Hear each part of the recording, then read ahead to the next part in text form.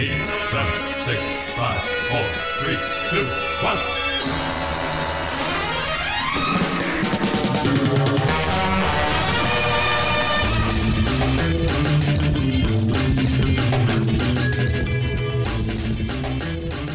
Hello, everyone. It's your weekly optimism vaccine. My name is not Steve Cuff. He's not here today, so you get no fun sound bites. No fun at all, really. We're buttoning this motherfucker up. I'm Adam Myros. I'm here occasionally. I have not taken part in this illustrious series of Tsukamoto films, but I am pinch hitting this evening. And joining me, I don't know, Steve would probably say something about him being a smooth-brained no friendo, but we don't do that here. He's esteemed correspondent from Chicago, Jack Eason. I'm just going to appreciate the civility, Adam. Thank you. Well, this is a very serious, endeavor. This is what we do now. Take a moment to appreciate just not having Steve Cuff here. It's wonderful. Finally, we can have an illustrious, wonderful highbrow discussion about art. Precisely. There's a new sheriff in town.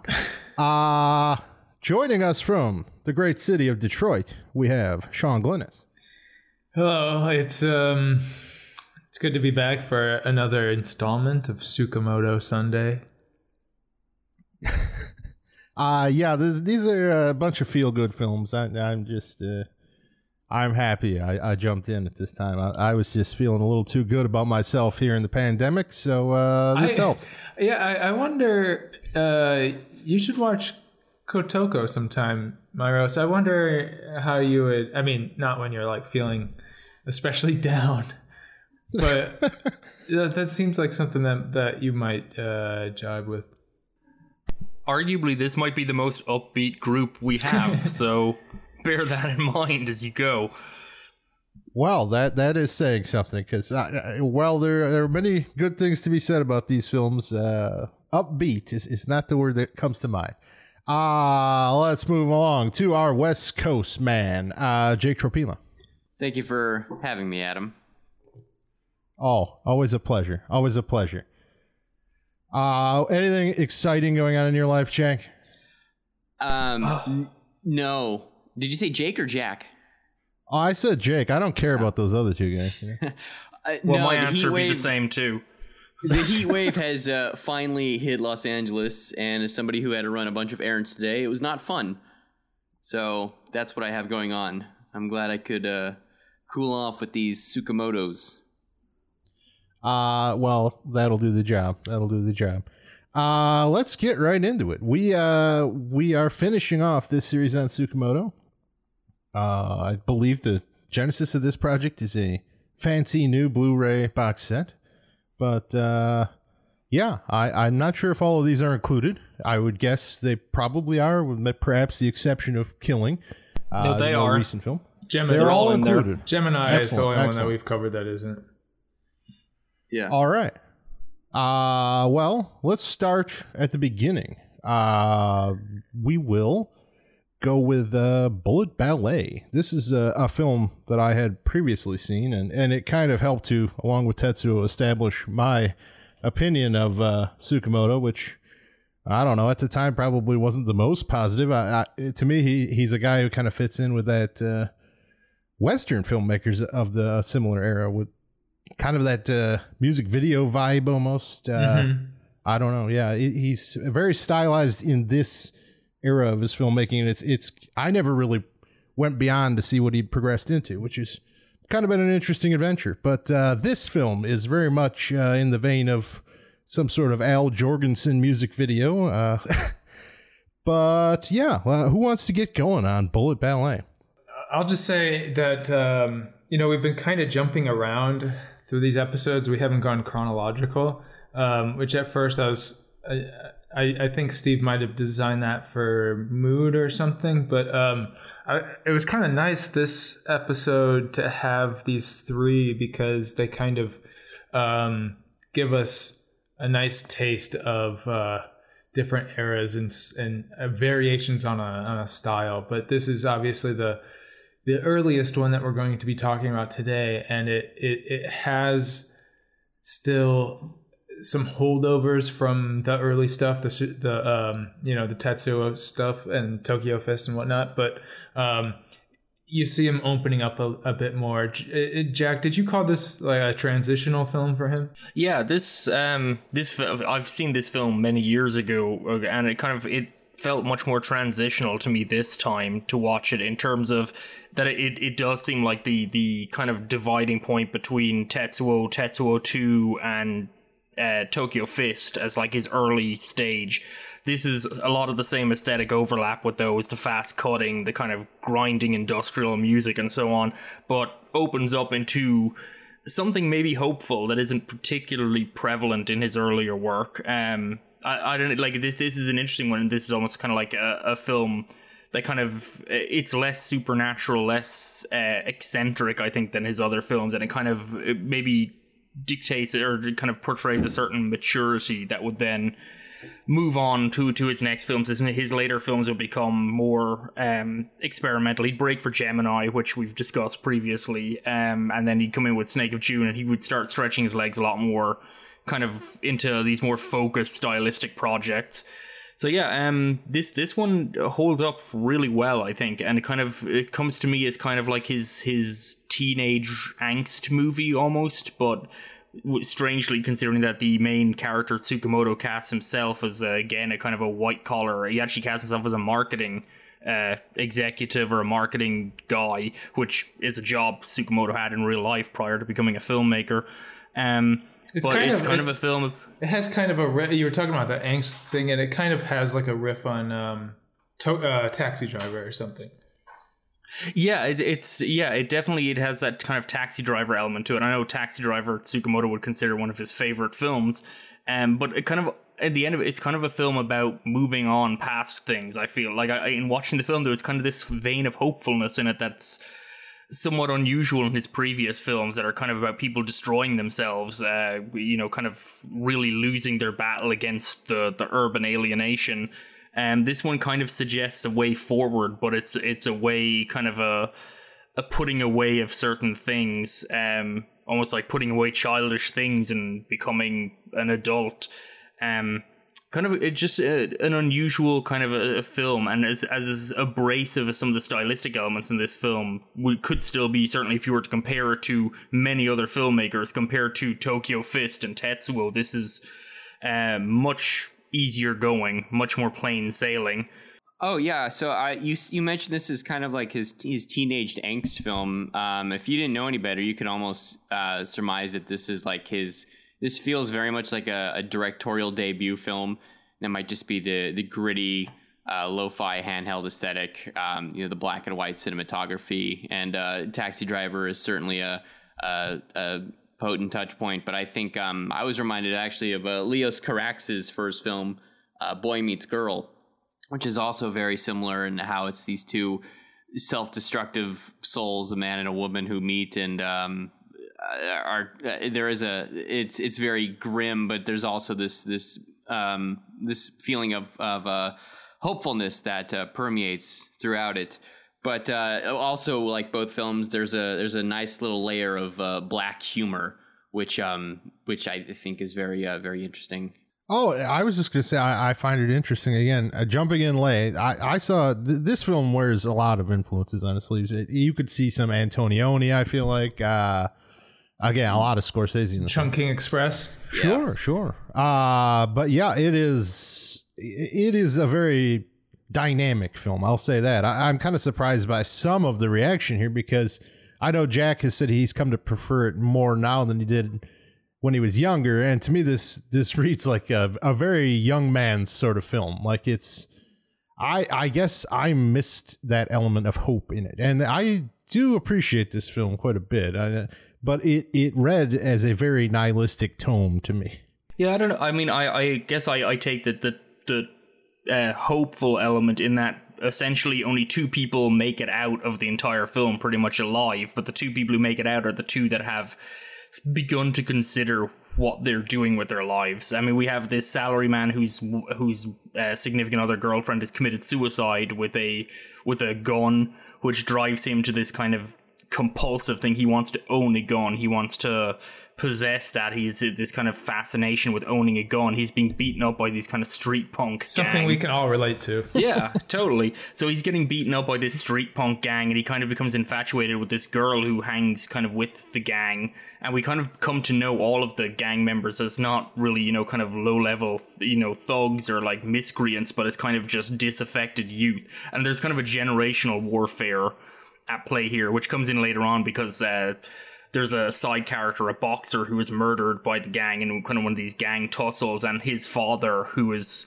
I can kind of clarified as kind of a World War II veteran, comes to the fore and essentially wages a one-man war against the gang. But it's kind of almost a feeling of an older Japan eating its young and being very unsympathetic and uncaring. Something, I mean, and this was made in 98, I believe, which I think is around the same year. Maybe Battle Royale was like 2001, but I think I have that right. But, you know, kind of there's this certain tone in Japanese cinema at this time that was kind of a generational battle that was unfolding.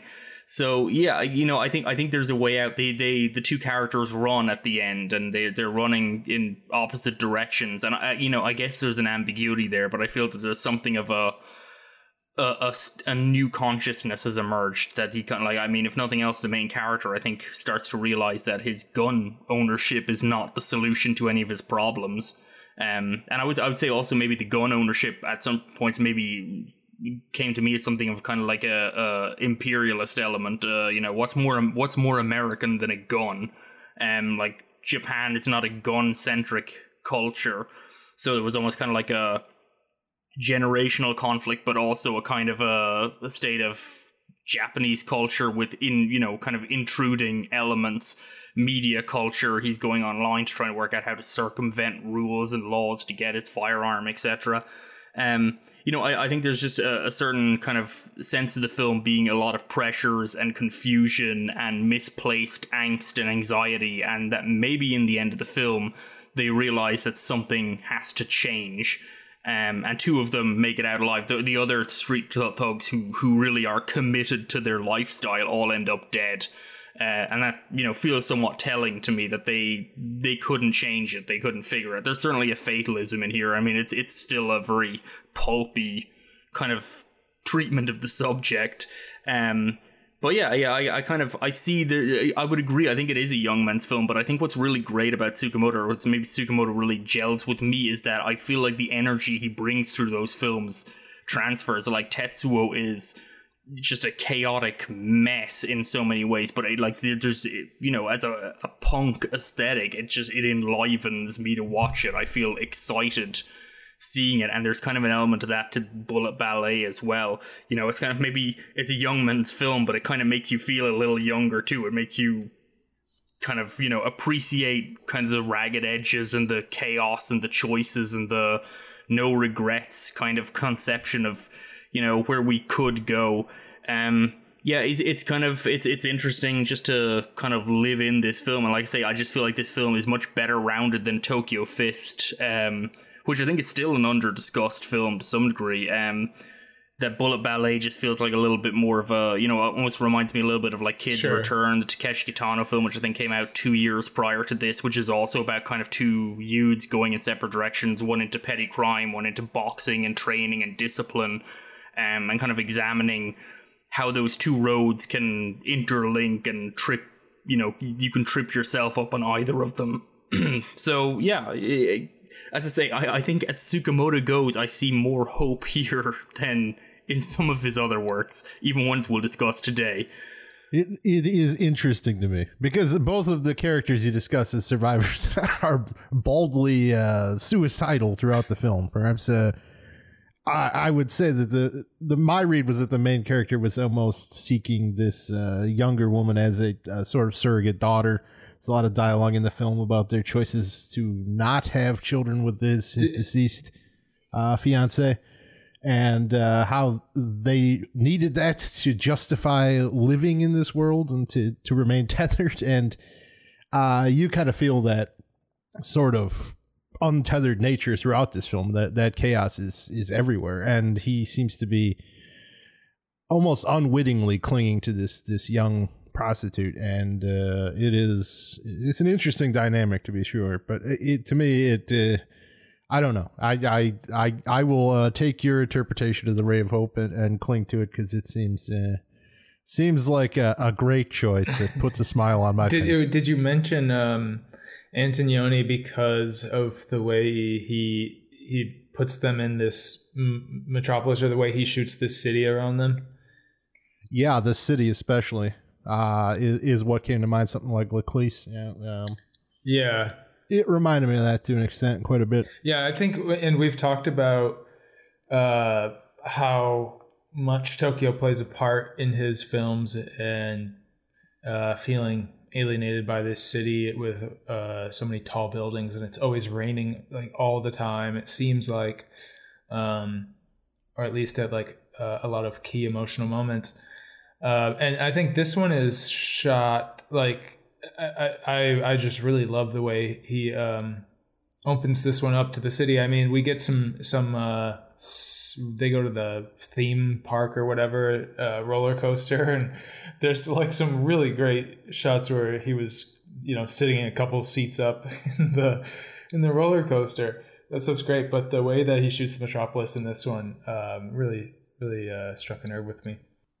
Yeah, it's a starkly beautiful film in its way, for sure. Yeah, I think he slows down just enough in this film to kind of really, it takes on a different aesthetic weight. I mean, I think I'd say you could make an argument Tsukamoto is maybe one of the greatest cinematographers in contemporary Japanese cinema. The way that the quality that he gets with so little resources is pretty phenomenal. And I mean, all these films prior to this have all been shot on 16mm, except I guess Gemini would be, well, actually no, he would make Gemini after this, the next year. So I think everything prior to this was shot on either 8mm for his student films and 16mm.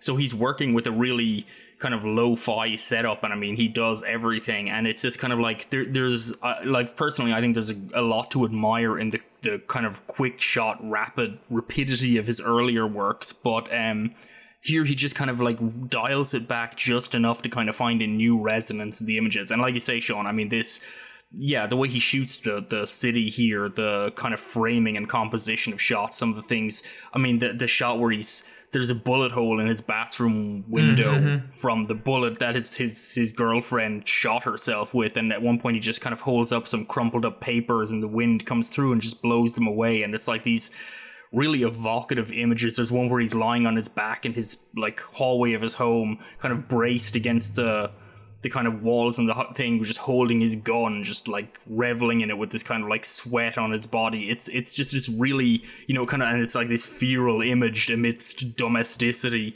There's these just really evocative, amazing kind of conceptual images throughout this film, and yeah, it's kind of like, I feel like you could almost freeze frame anywhere and just kind of print the screen and it would look pretty good.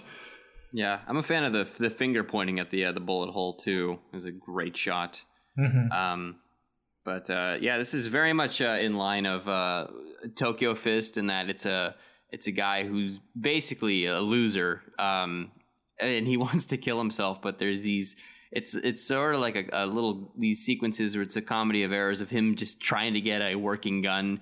Like the first is he pays 2.5 million yen for a squirt gun filled with sand, and he gets ripped off. And then he makes his own gun, which stems back to his own metal fetishizing that dates back to Tetsuo. And he creates this weird looking gun that looks kind of like an 8mm camera. That doesn't work.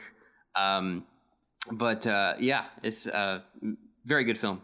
Yeah, and one thing this film brings in as well is a kind of a street level aesthetic of Japan. Like, there's actually, this is the first film he's made about Japan with other people in it, really. Tetsuo and Tetsuo 2 were completely single-minded on their immediate characters. It's like the one shot that we joked about when we were talking about the child's abduction in a record store, where they didn't tell the extras that was what was going to happen.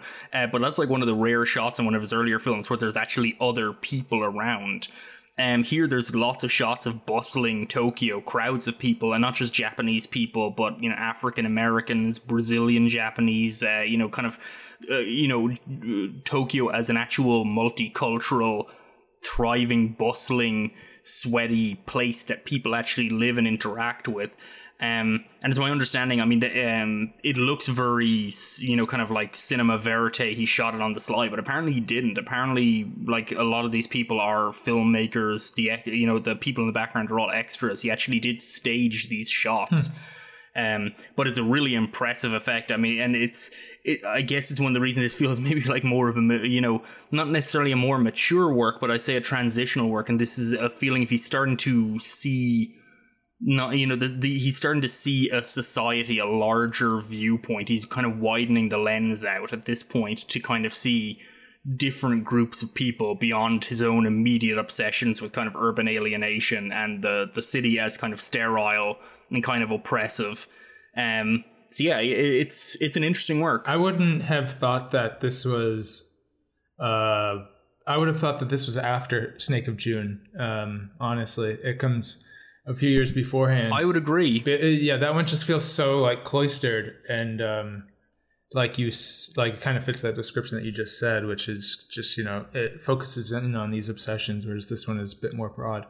That is probably about all we need to say on that. What I would say is, as someone who's coming in on the third episode and something I'm sure you guys have discussed previously, but we may have listeners who, like me, are late to the Tsukamoto party, is his sound usage. Like the sound editing and mixing in this is just very interesting and surreal, and it lends the entire thing a totally different feel because it does not use naturalistic sound, and the way it conveys the sort of power of the weapon. Like, just when he fires a gun, it's like a fucking bomb has gone off in the frame. It's this immense booming noise and cacophony and panic, and it's just very interesting. There's a couple he does, you were talking about music video textures, and one of them is that like rhythm that he does a couple times with the gun, and it is like an industrial music video, like a beat starts, which is interesting, and I don't know if we saw it quite like that before in his work. Yeah, I actually only recently learned, and we'll move on to Vital pretty soon, but I only recently learned Vital is actually the first film Tsukamoto made other than Hiroku the Goblin, which was a studio film, but it's the first film he made with actual direct sound. Oh, wow. Even Gemini was totally post-dubbed.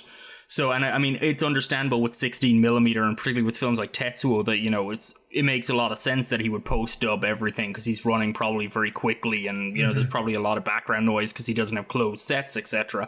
But, that's kind of like an efficiency kind of step you would take in the earlier films, but then if you're doing post-dub sound on Gemini, that's a creative choice. That's absolutely something he's decided to do, and Bullet Ballet has fully post-dubbed sound as well. So yeah, the sound design is very intricate, very kind of upfront, aggressive, and of course, like everything else, is, I'm pretty sure, done exclusively by Shinya Tsukamoto. I don't think anyone else has touched it whatsoever. Yeah, the crew listing is just him, like his name like 8 times.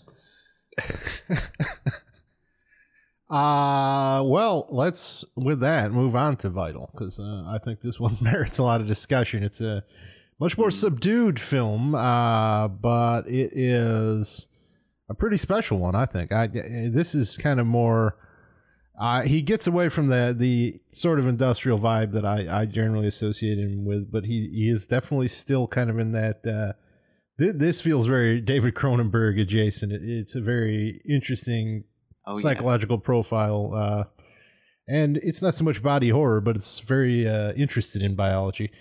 So let's get into it. Yeah, I don't understand, and this is Tsukamoto's one of the filmmakers that I think I first was drawn to when I was kind of started to watch film, quote unquote, seriously in the early 2000s. Tsukamoto's one of the first guys I kind of latched onto, and so I caught Vital pretty soon after it came out, and it was always kind of, it's a film that kind of, I would absolutely list as one of my absolute favorite films in the 2000s. It was, a really special film to me, and I, for whatever reason, have not got around to revisiting it. I watched it several times in that, in the early 2000s or the mid 2000s. Haven't come back to it in over 10 years.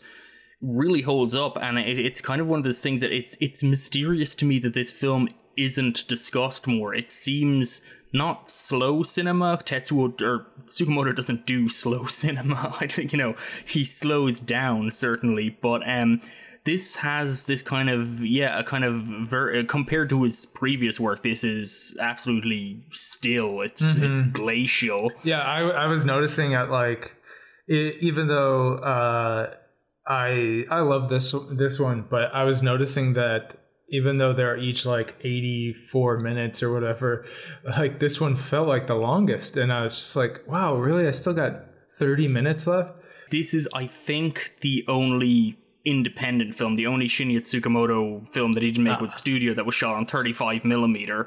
And I do wonder if maybe 35mm slowed him down because it's more expensive. The cameras are bigger. I'm just wondering if maybe he wasn't able to do, and it was a short. I know this is a much shorter shooting schedule. Tadanobu Asano is our lead actor, who was, if you watch Japanese films of the early 2000s, you'll find Asano showing up everywhere. He was in everything. He was the most in-demand young actor in Japanese cinema of that era. So I think they only had him for 6 or 7 weeks, whereas Tsukamoto routinely, I think Tokyo Fist, I think was it didn't shoot for 2 years, but it was a 2-year production. I think he shot for 6 months at least, because he worked completely independently, so he works in his own time frame. So Tsukamoto films are known for really protracted development schedules and shooting schedules.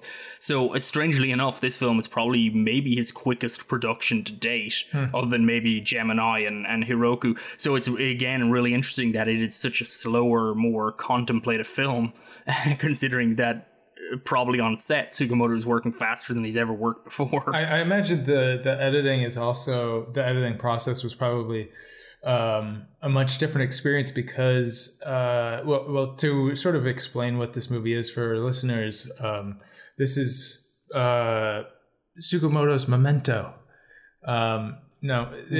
This guy don't be mean.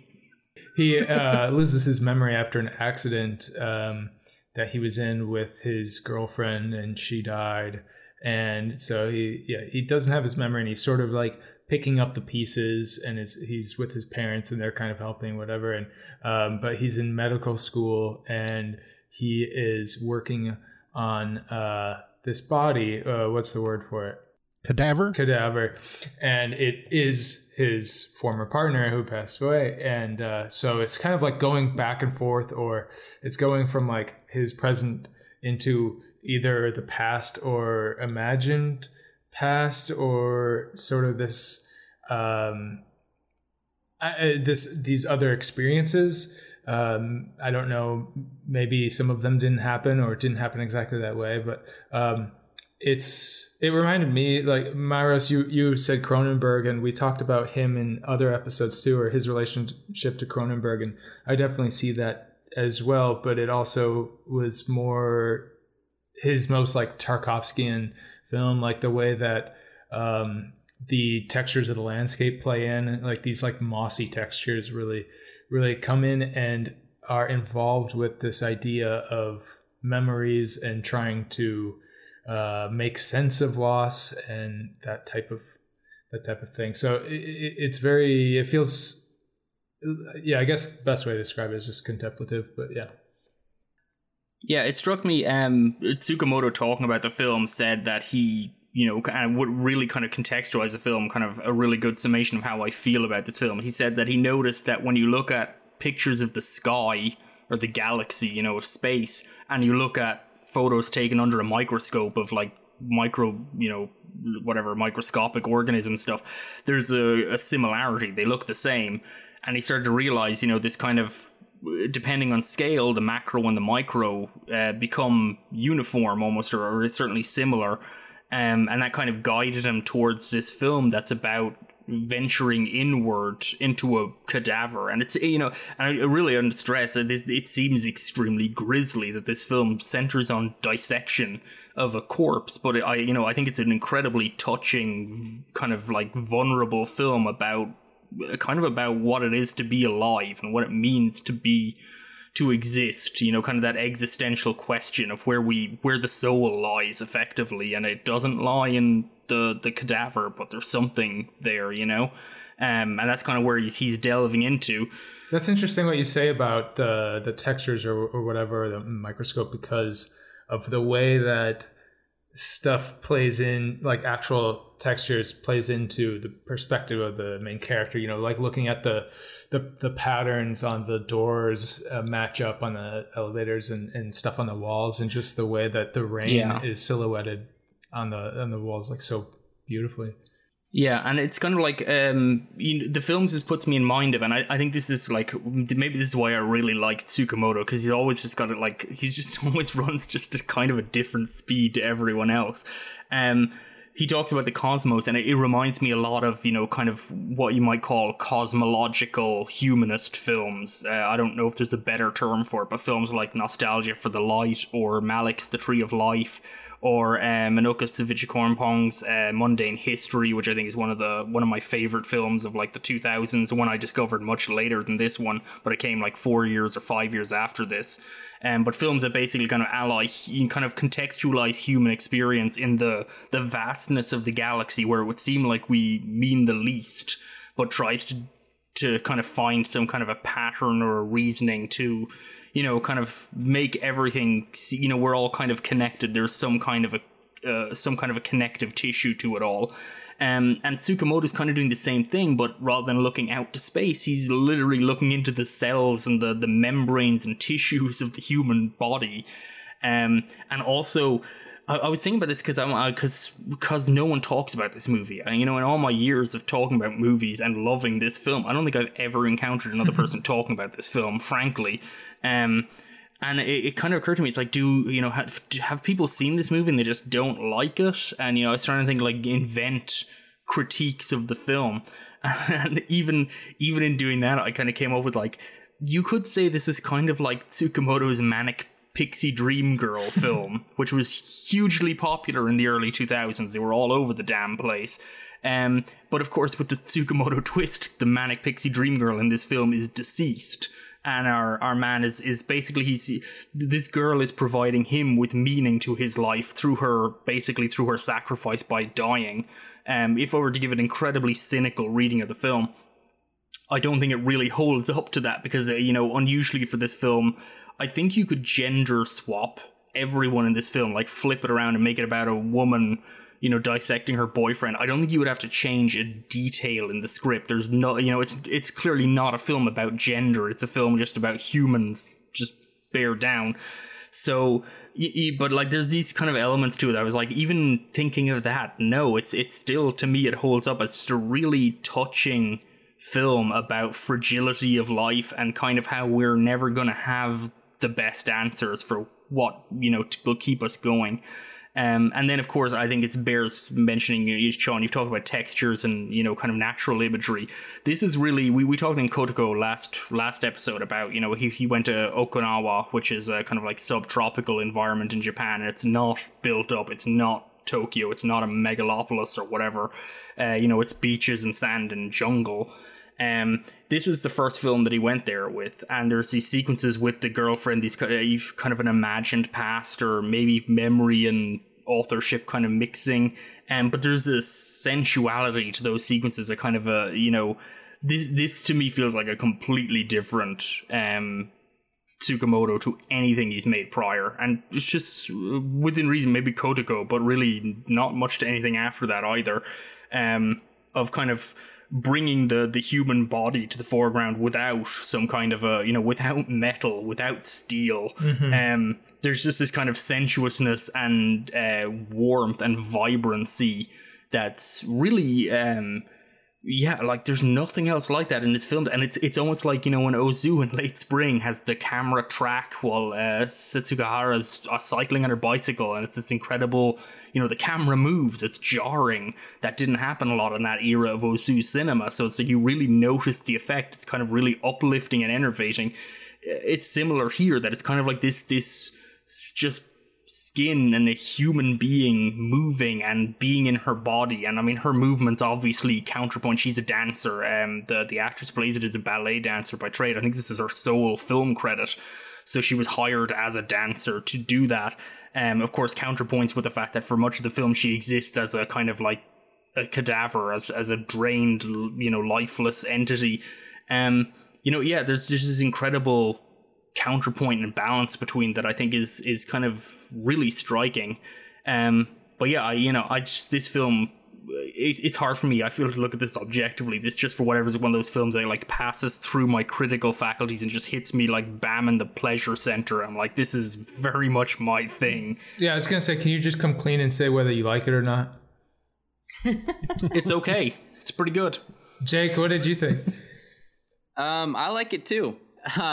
This is before we started this was the only other Tsukamoto film I had seen, and I think I was disappointed. I saw it 15 years ago for the first time, and I think I was disappointed because I had got the it was released on the Tartan Asian Extreme DVD, and I think I had known the premise going in as a guy who had encountered his lover's body that he's now dissecting. And maybe I guess I was just expecting something more extreme. I thought, give it to credit to Tsukamoto. He doesn't like fuck the body or anything like that. But watching it now, it really kind of walloped me as a film as a way of processing like a grief of somebody that you don't even remember, but they were truly they completed your life. And I think there's something really kind of devastating about it, especially the ending where he's like holding on to her box and just this person who like really gave him meaning is gone. And but yeah, it's we mentioned, like, it's forest and it's sand, but it's also very much clinical, and there's a lot of sequences set in the dissecting room, and the editing especially, like there's this brief montage where it's just going through the like spanning time in there and it's set to like the rhythm of all the students like unwrapping the tablecloth to reveal their bodies, and it just gets quicker and quicker and quicker. And this is also one of our few films that we were watching where Tsukamoto, I don't even recall if he's in this movie. He's not, but yeah, he's no starring role. A different lead. Yeah. And like Jack, like you said, the lead, Asano, he's like he is like the most famous actor in Japan, and I think the film is anchored by his very bizarrely stoic performance and his awesome haircut. Yeah, and he just gets gradually more unkempt, and his lab coat is just more and more yellowing as the weeks pass. But there's these brief, like, bizarre but interesting moments of him. He'll just stop and look in a mirror, and it's like him looking to really, I recognize himself, and he just can't do it. But yeah, this is excellent. There's a last thing I want to say about this is that it reminded me, because I just rewatched this movie I'm about to mention within the last like month or so, but it recalled Inception to me just on a conceptual level. It reminded me of why I find Inception so frustrating, which is that you get these moments between Leonardo DiCaprio and Marion Cotillard that he's trying to recover or revisit or whatever. It just envelopes his life, and Nolan doesn't really let that breathe. Like, maybe he doesn't have enough of a hold, or he doesn't trust enough, or he's just not interested in that emotional experience to let that be a bigger part of that movie, at least to my taste. And watching this, it really captured what I want out of that type of experience. Like, there's that scene where the two are sharing a moment on the beach, I think, and she says something about like how she didn't want to die, and it's just like it's really emotional moment. And that I don't know what else to draw from that, but it really is. If you watch Inception and you say, like, I really like these parts of it, then you should watch Vital, because that's the entire thing. Yeah, there's a tremendous control throughout this film. like one of the scenes that really struck me in it is there's when they're cleaning down, they've packed up the bodies, they've put them in their coffins, and all the medical students are kind of like hosing down the room and kind of like goofing off and like spraying each other with the hose that they have, and it's like this, you know, kind of silly sequence. And it's kind of shot in a way that Asano is just in his own world. The main character is kind of, he's not participating with them. And it's not like, it doesn't carry a feeling like he's condemning these other students for not having the same reverence that he had for the moment because of this very specific connection he had to his cadaver. But, you know, it kind of like, it just feels like these small moments. Like, this is very much a film of small moments, I think, and digging deeper and deeper and kind of becoming more attuned to those small moments. And so, you know, literalized, I guess, through the dissection process. And at a certain point, Asano takes off his gloves so that he can feel, you know, which you're not supposed to do as a, you know, when you're a medical student, but he takes off his gloves to, you know, feel the body, to, you know, become even more careful with kind of moving through the layers and kind of digging deeper and deeper, all the while searching for, his memory of this woman, but also of himself, of what it means, you know.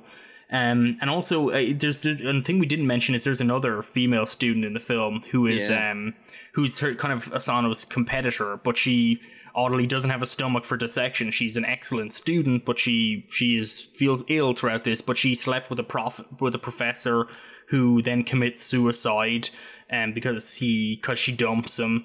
And then she enters a sexual relationship with Asano, and Asano's character has a there's a lot of like autoerotic asphyxiation in this film, or not autoerotic, actually. They choke each other, which is kind of an unusual, you know, in another film it would seem very kinky and kind of like bizarre, but here it feels more like kind of an effort to assert a control and a trust between people.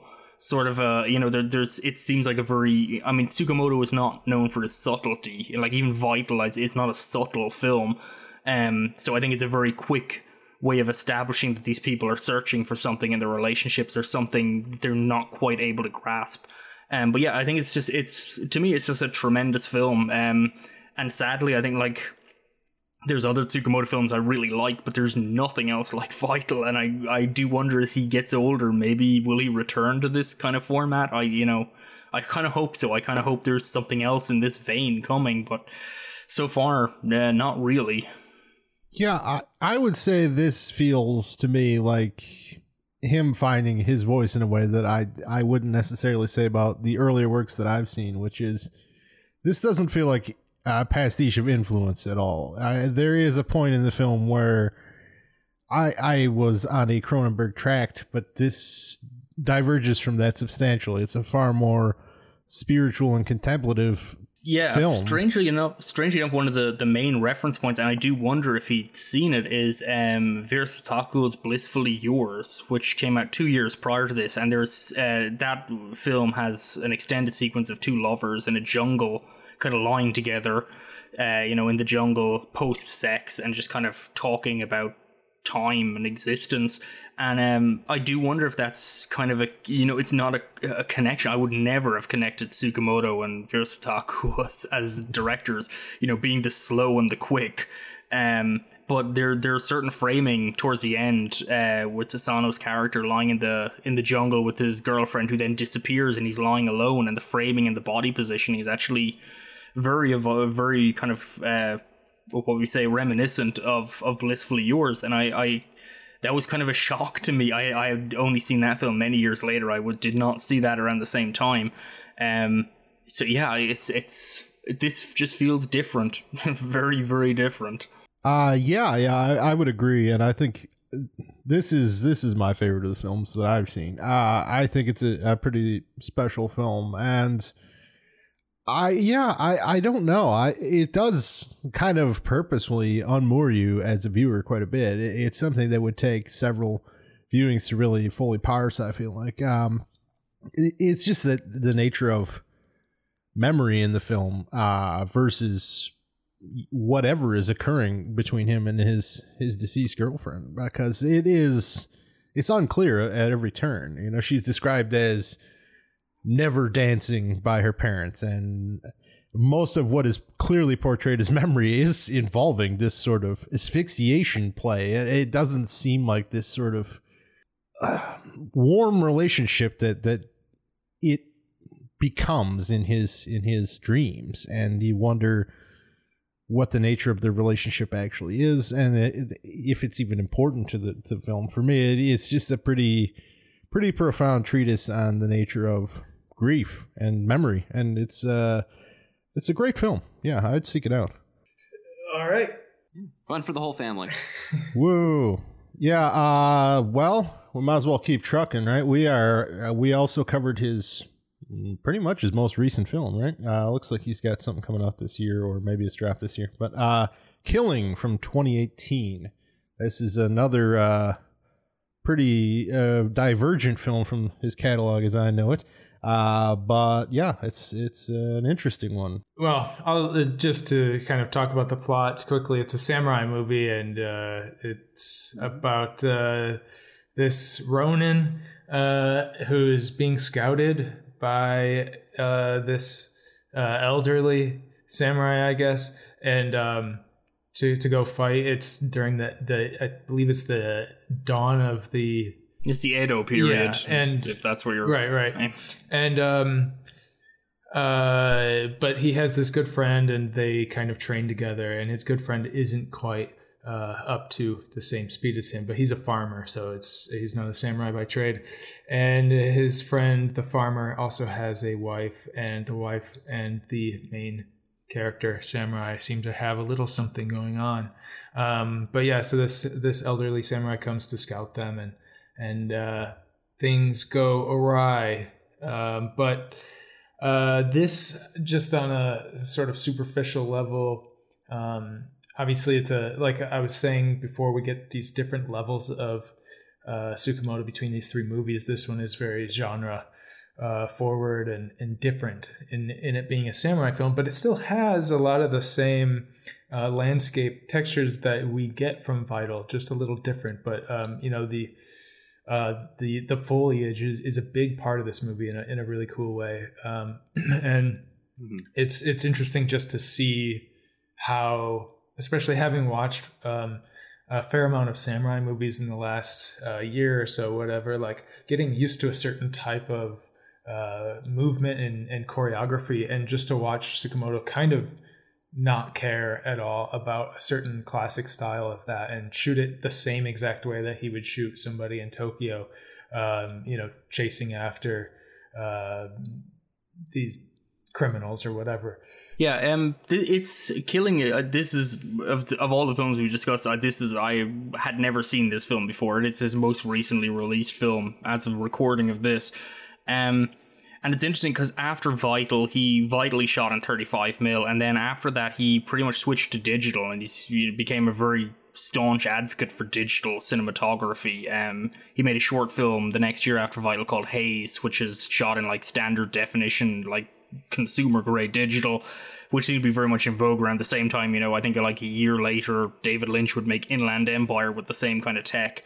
Kind of an interesting crossover development where a lot of filmmakers were finding that digital offered them possibilities and versatility that film just literally couldn't, and also cost saving, which for Tsukamoto was certainly useful, considering he's pretty much one guy who runs the factory. I think he has there's one other permanent employee in his film company who does the accounts, and then he's everything else. So, and brings on, whenever he's making something, he brings people on.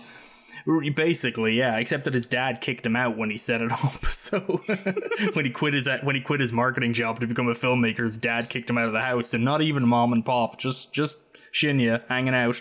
But so he started making digital films after this, and I don't know the Nightmare Detective films. They're like 2 studio films he made somewhere in the middle. I don't know what they were shot on. I've actually not seen those, but I plan to rectify that soon.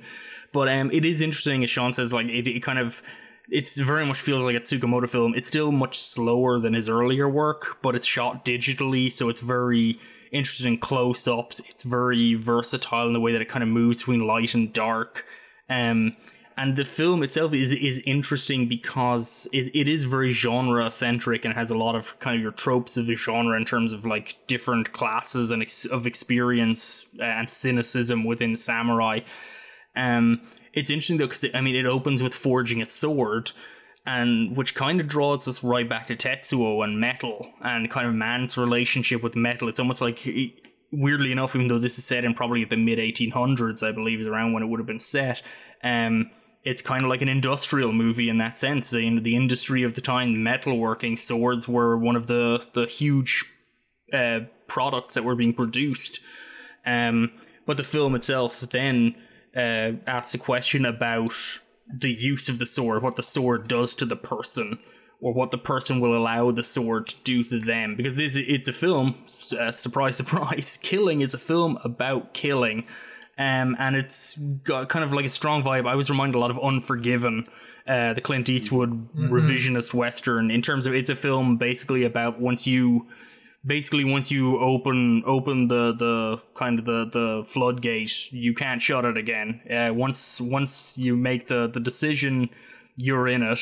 Right. And it's kind of a, it's an interesting film that way, in that it doesn't feel anything like Tetsuo. It doesn't look anything like Tetsuo. It's pretty faithful to its period setting, but with that sword forging kind of threads through. So yeah, I think it's an interesting. It's a really grim film. I will say this one comes in like 79 minutes. This is actually like I think just around the same length as Tetsuo, but it's like a death march film.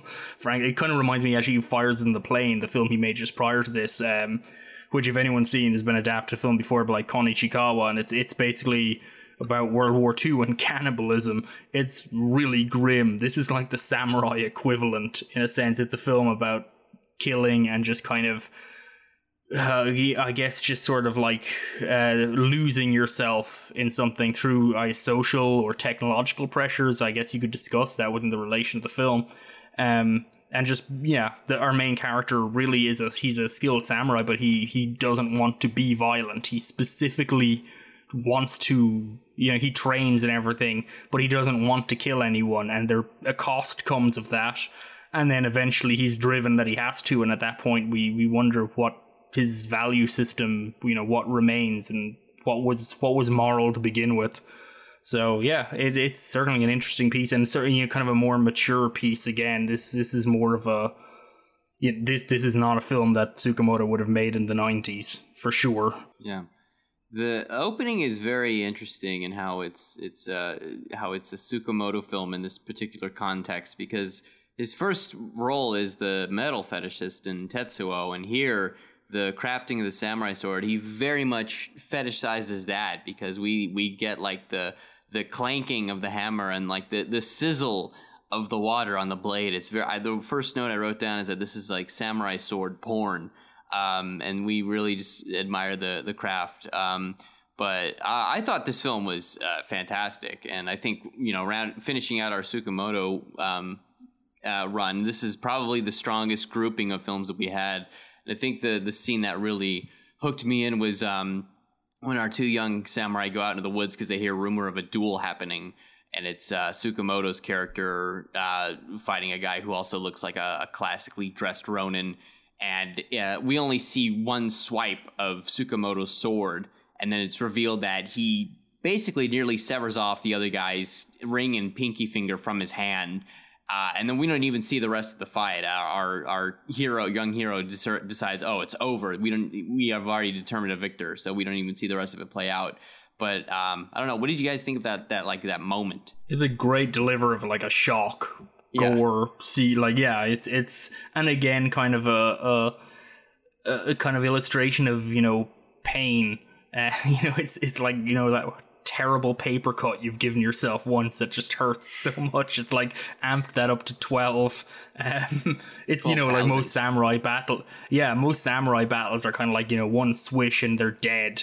This film is about bleeding.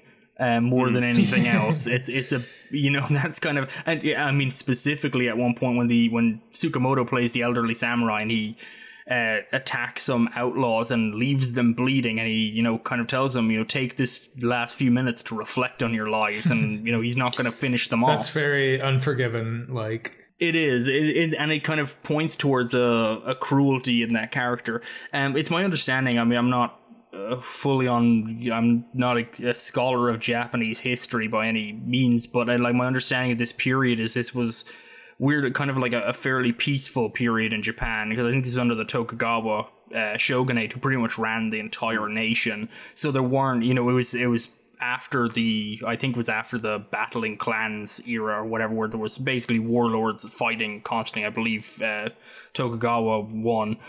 If my collection is probably a Japanese history person somewhere gnashing their teeth, apologies. But it's my understanding that this was a relatively peaceful period in Japanese history, but the social structure still acknowledged farmers and samurai and merchants and lords. You know, there was a caste system effectively in place, and samurai were more important than farmers. They were a higher breed, and you couldn't change. One of the things in Japanese system is you can't change class. If you were born a farmer, you're forever a farmer. If you're born a samurai, it doesn't matter how poor and miserable and down on your luck you get, you are still a samurai. You're still better than a farmer. But of course, if there's no battles going on, if there's one government and the whole country is generally at peace, then samurai are basically useless. They have nothing to do, but they're still better than farmers who produce food. So there's kind of a vision within the film, I guess, of kind of a dysfunctional society that bleeds through, that the samurai exist to kill, and they train and they refine their skills to kill in a society that doesn't need anyone killed currently, maybe. And so they're looking for antagonism, and I guess the main difference between our two heroes, the younger samurai has renounced violence. He doesn't want to be violent. He seems to understand that if you there's an outlaw camp, he's an outlaw group kind of show up with the villagers the samurai is working with for the time being, and the villagers are scared of the outlaws and think they're going to cause trouble, and they're a little aggressive, they're a little bawdy and annoying, and they do beat up his farm boy friend, but they beat him up for pretending to be a samurai or for getting ideas above a station. So they don't commit what would be socially considered a grand crime, and they don't kill him. They beat the crap out of him. So it's not exactly like blameless, but in a rough and tumble society, we might say that they didn't really break any major laws by doing that.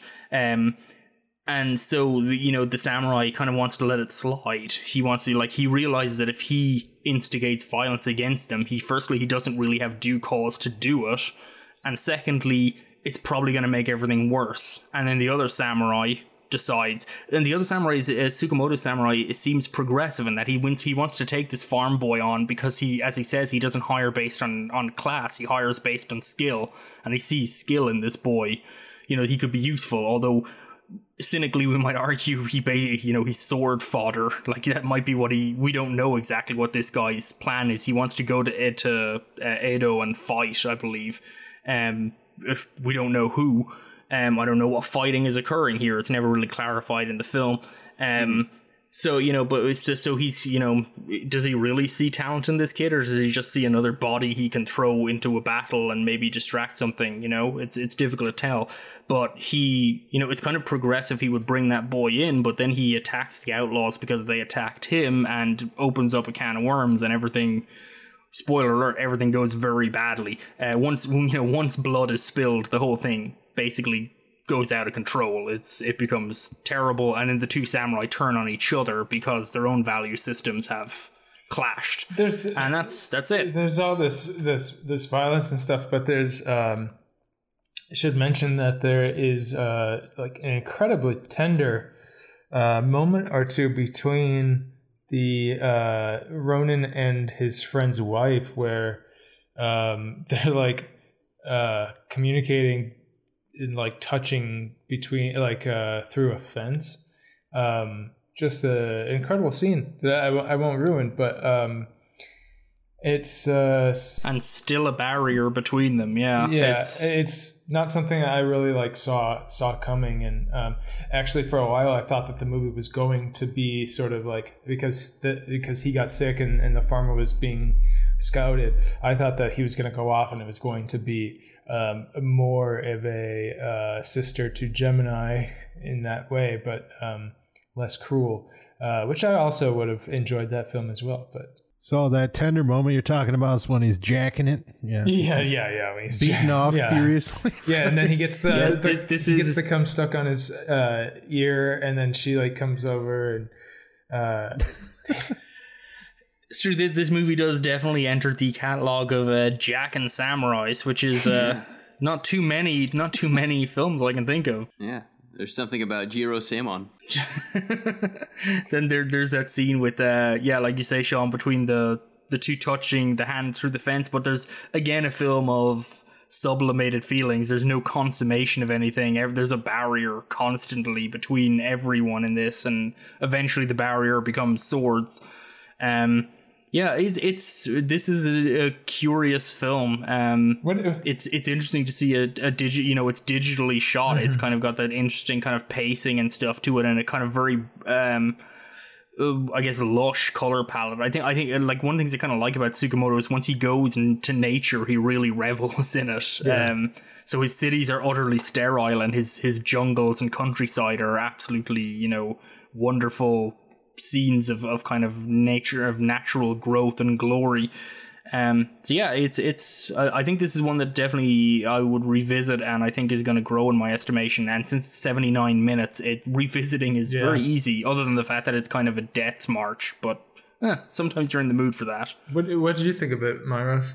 I thought it was excellent. Yeah, I mean, this from the scene Jake highlighted to the scenes, just the nature of the handheld cinematography and everything about it feels like it's subverting sort of Western expectation of samurai and this notion of honor above all else. It highlights the humanity in these people and the fact that killing is abhorrent and a destructive force that quite literally forges one in a way that is not necessarily useful to society. And that's a message that is just as relevant today, and it feels it's a film that I was surprised by how much I enjoyed. Honestly, I was kind of expecting it to be a little dry. You're expecting them to head off to fight halfway through the movie, and you're like, well, this is going to get less interesting. But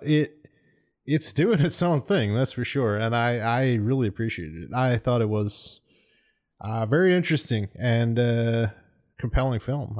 Definitely would recommend. As a weird factoid, as you talk about Western films, ironically, for one of the lead actors, Sosuke Gamatsu, who plays the younger samurai, his first feature film role was in The Last Samurai, the Tom Cruise movie. So nice. Night and day. I've been meaning to watch that again, actually. I wonder how it holds up. I'm sure it's great. The Zwick Pod coming next week. This is a Wick Pod. At the request of absolutely no one. Sure. Donate to our Patreon to ask us to not record the Zwick Pod. Is there anything else in The Killing? Anyone have any wrapping thoughts, or should we just move on? The scene in the cave is great too. There's not much bloodshed spilled in this movie, but when it happens, it's fast and fierce. Yeah. And that excellent quote where he basically kills the last leader of these bandits, and the guy's asking for a quick death, but the elder samurai says, "No, you will bleed to death, so reflect on your life," and he just leaves him there. Just fucking phenomenal. It has that strange thing in the last violent sequence of the film between the two samurai where it has almost this like Kill Bill blood spray that seems to be just envisioned by the protagonist. The killing blow has not yet even been struck. It's almost how he envisions that it's going to appear when it occurs, and then it's immediately followed by just this almost bloodless disembowelment that happens moments later. It's very interesting. I don't have any closing thoughts on The Killing, but just on this exercise as a whole, I found it really rewarding. Just as I've mentioned along the way somebody who I wouldn't have jumped to. Like, I didn't buy the box set because I wasn't really sure if it was going to be my type of thing, and I found a lot to.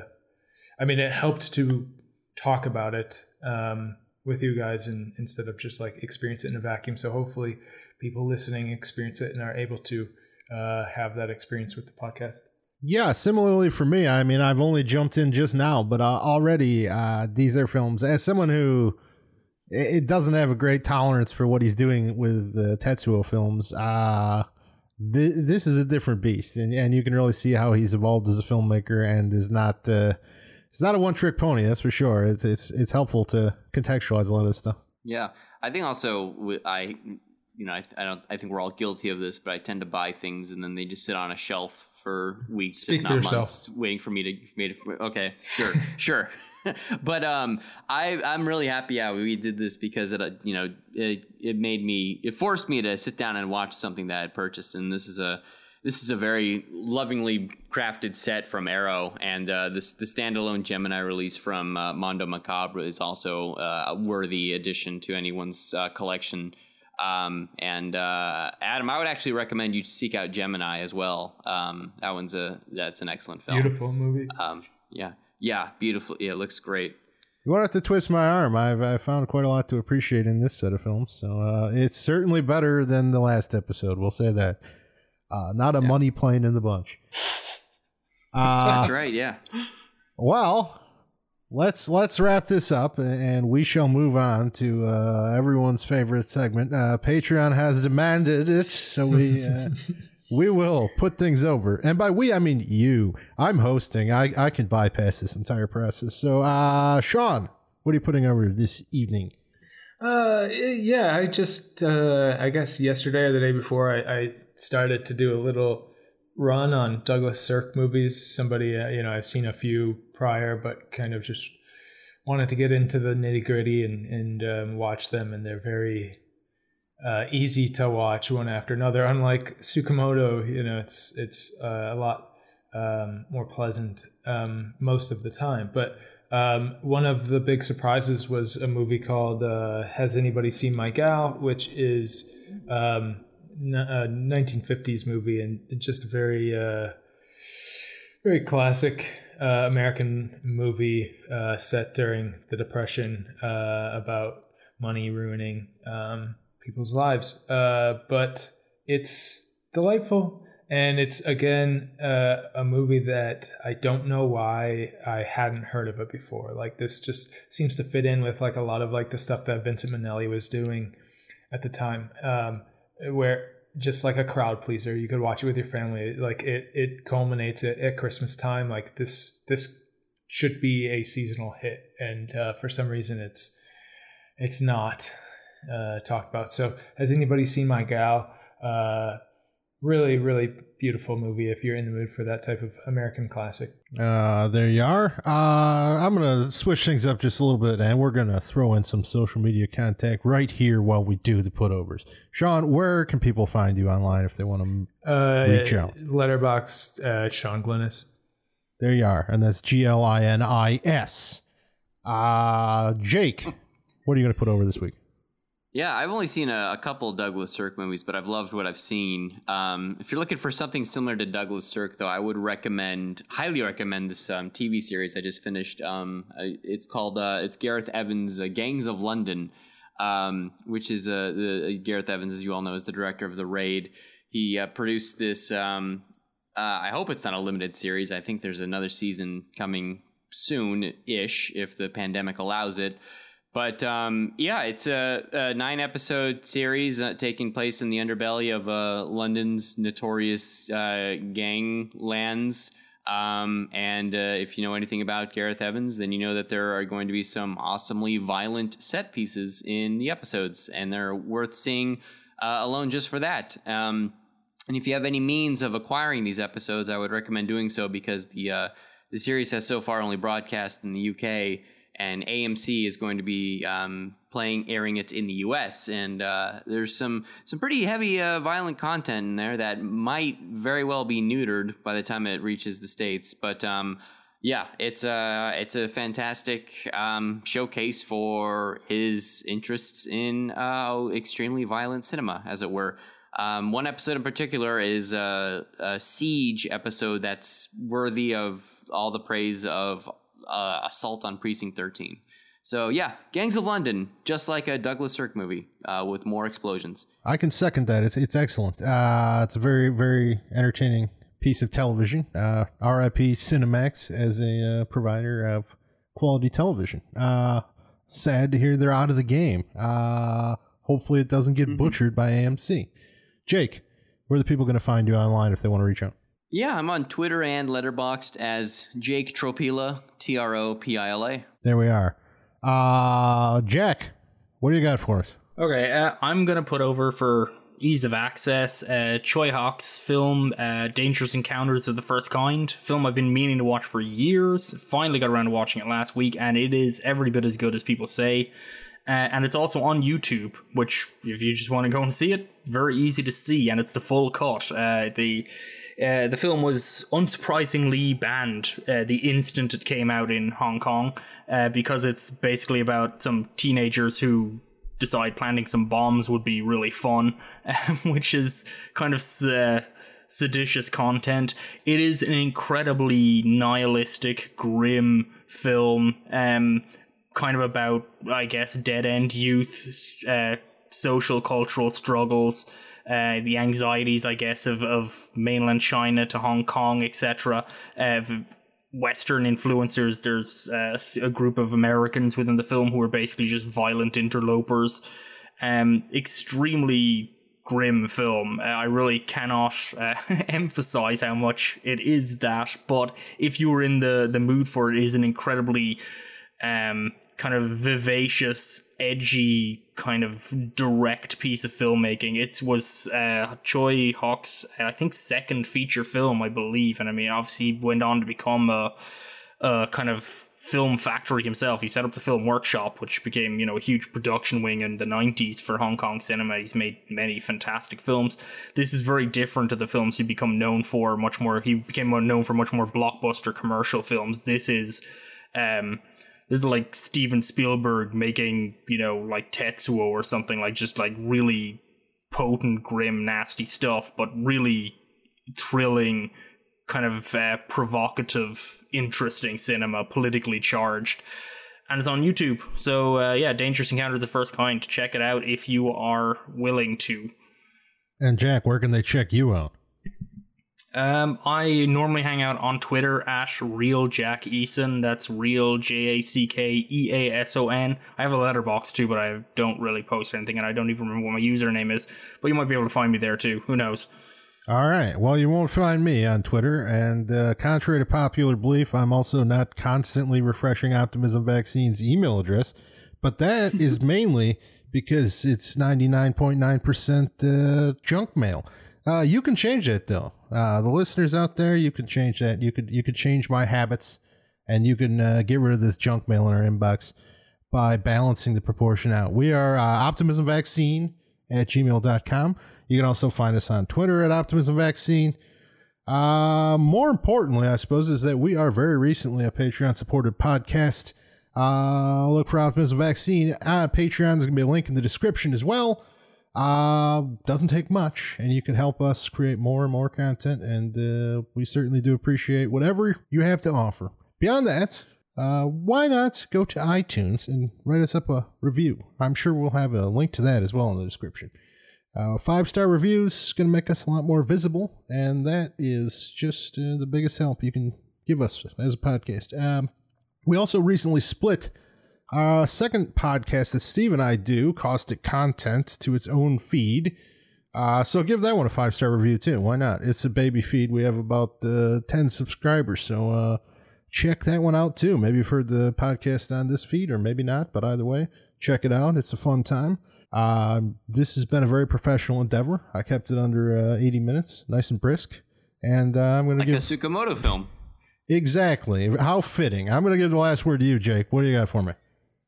Rest in peace, Wilford Brimley. Wilford Brimley died? Damn. He did.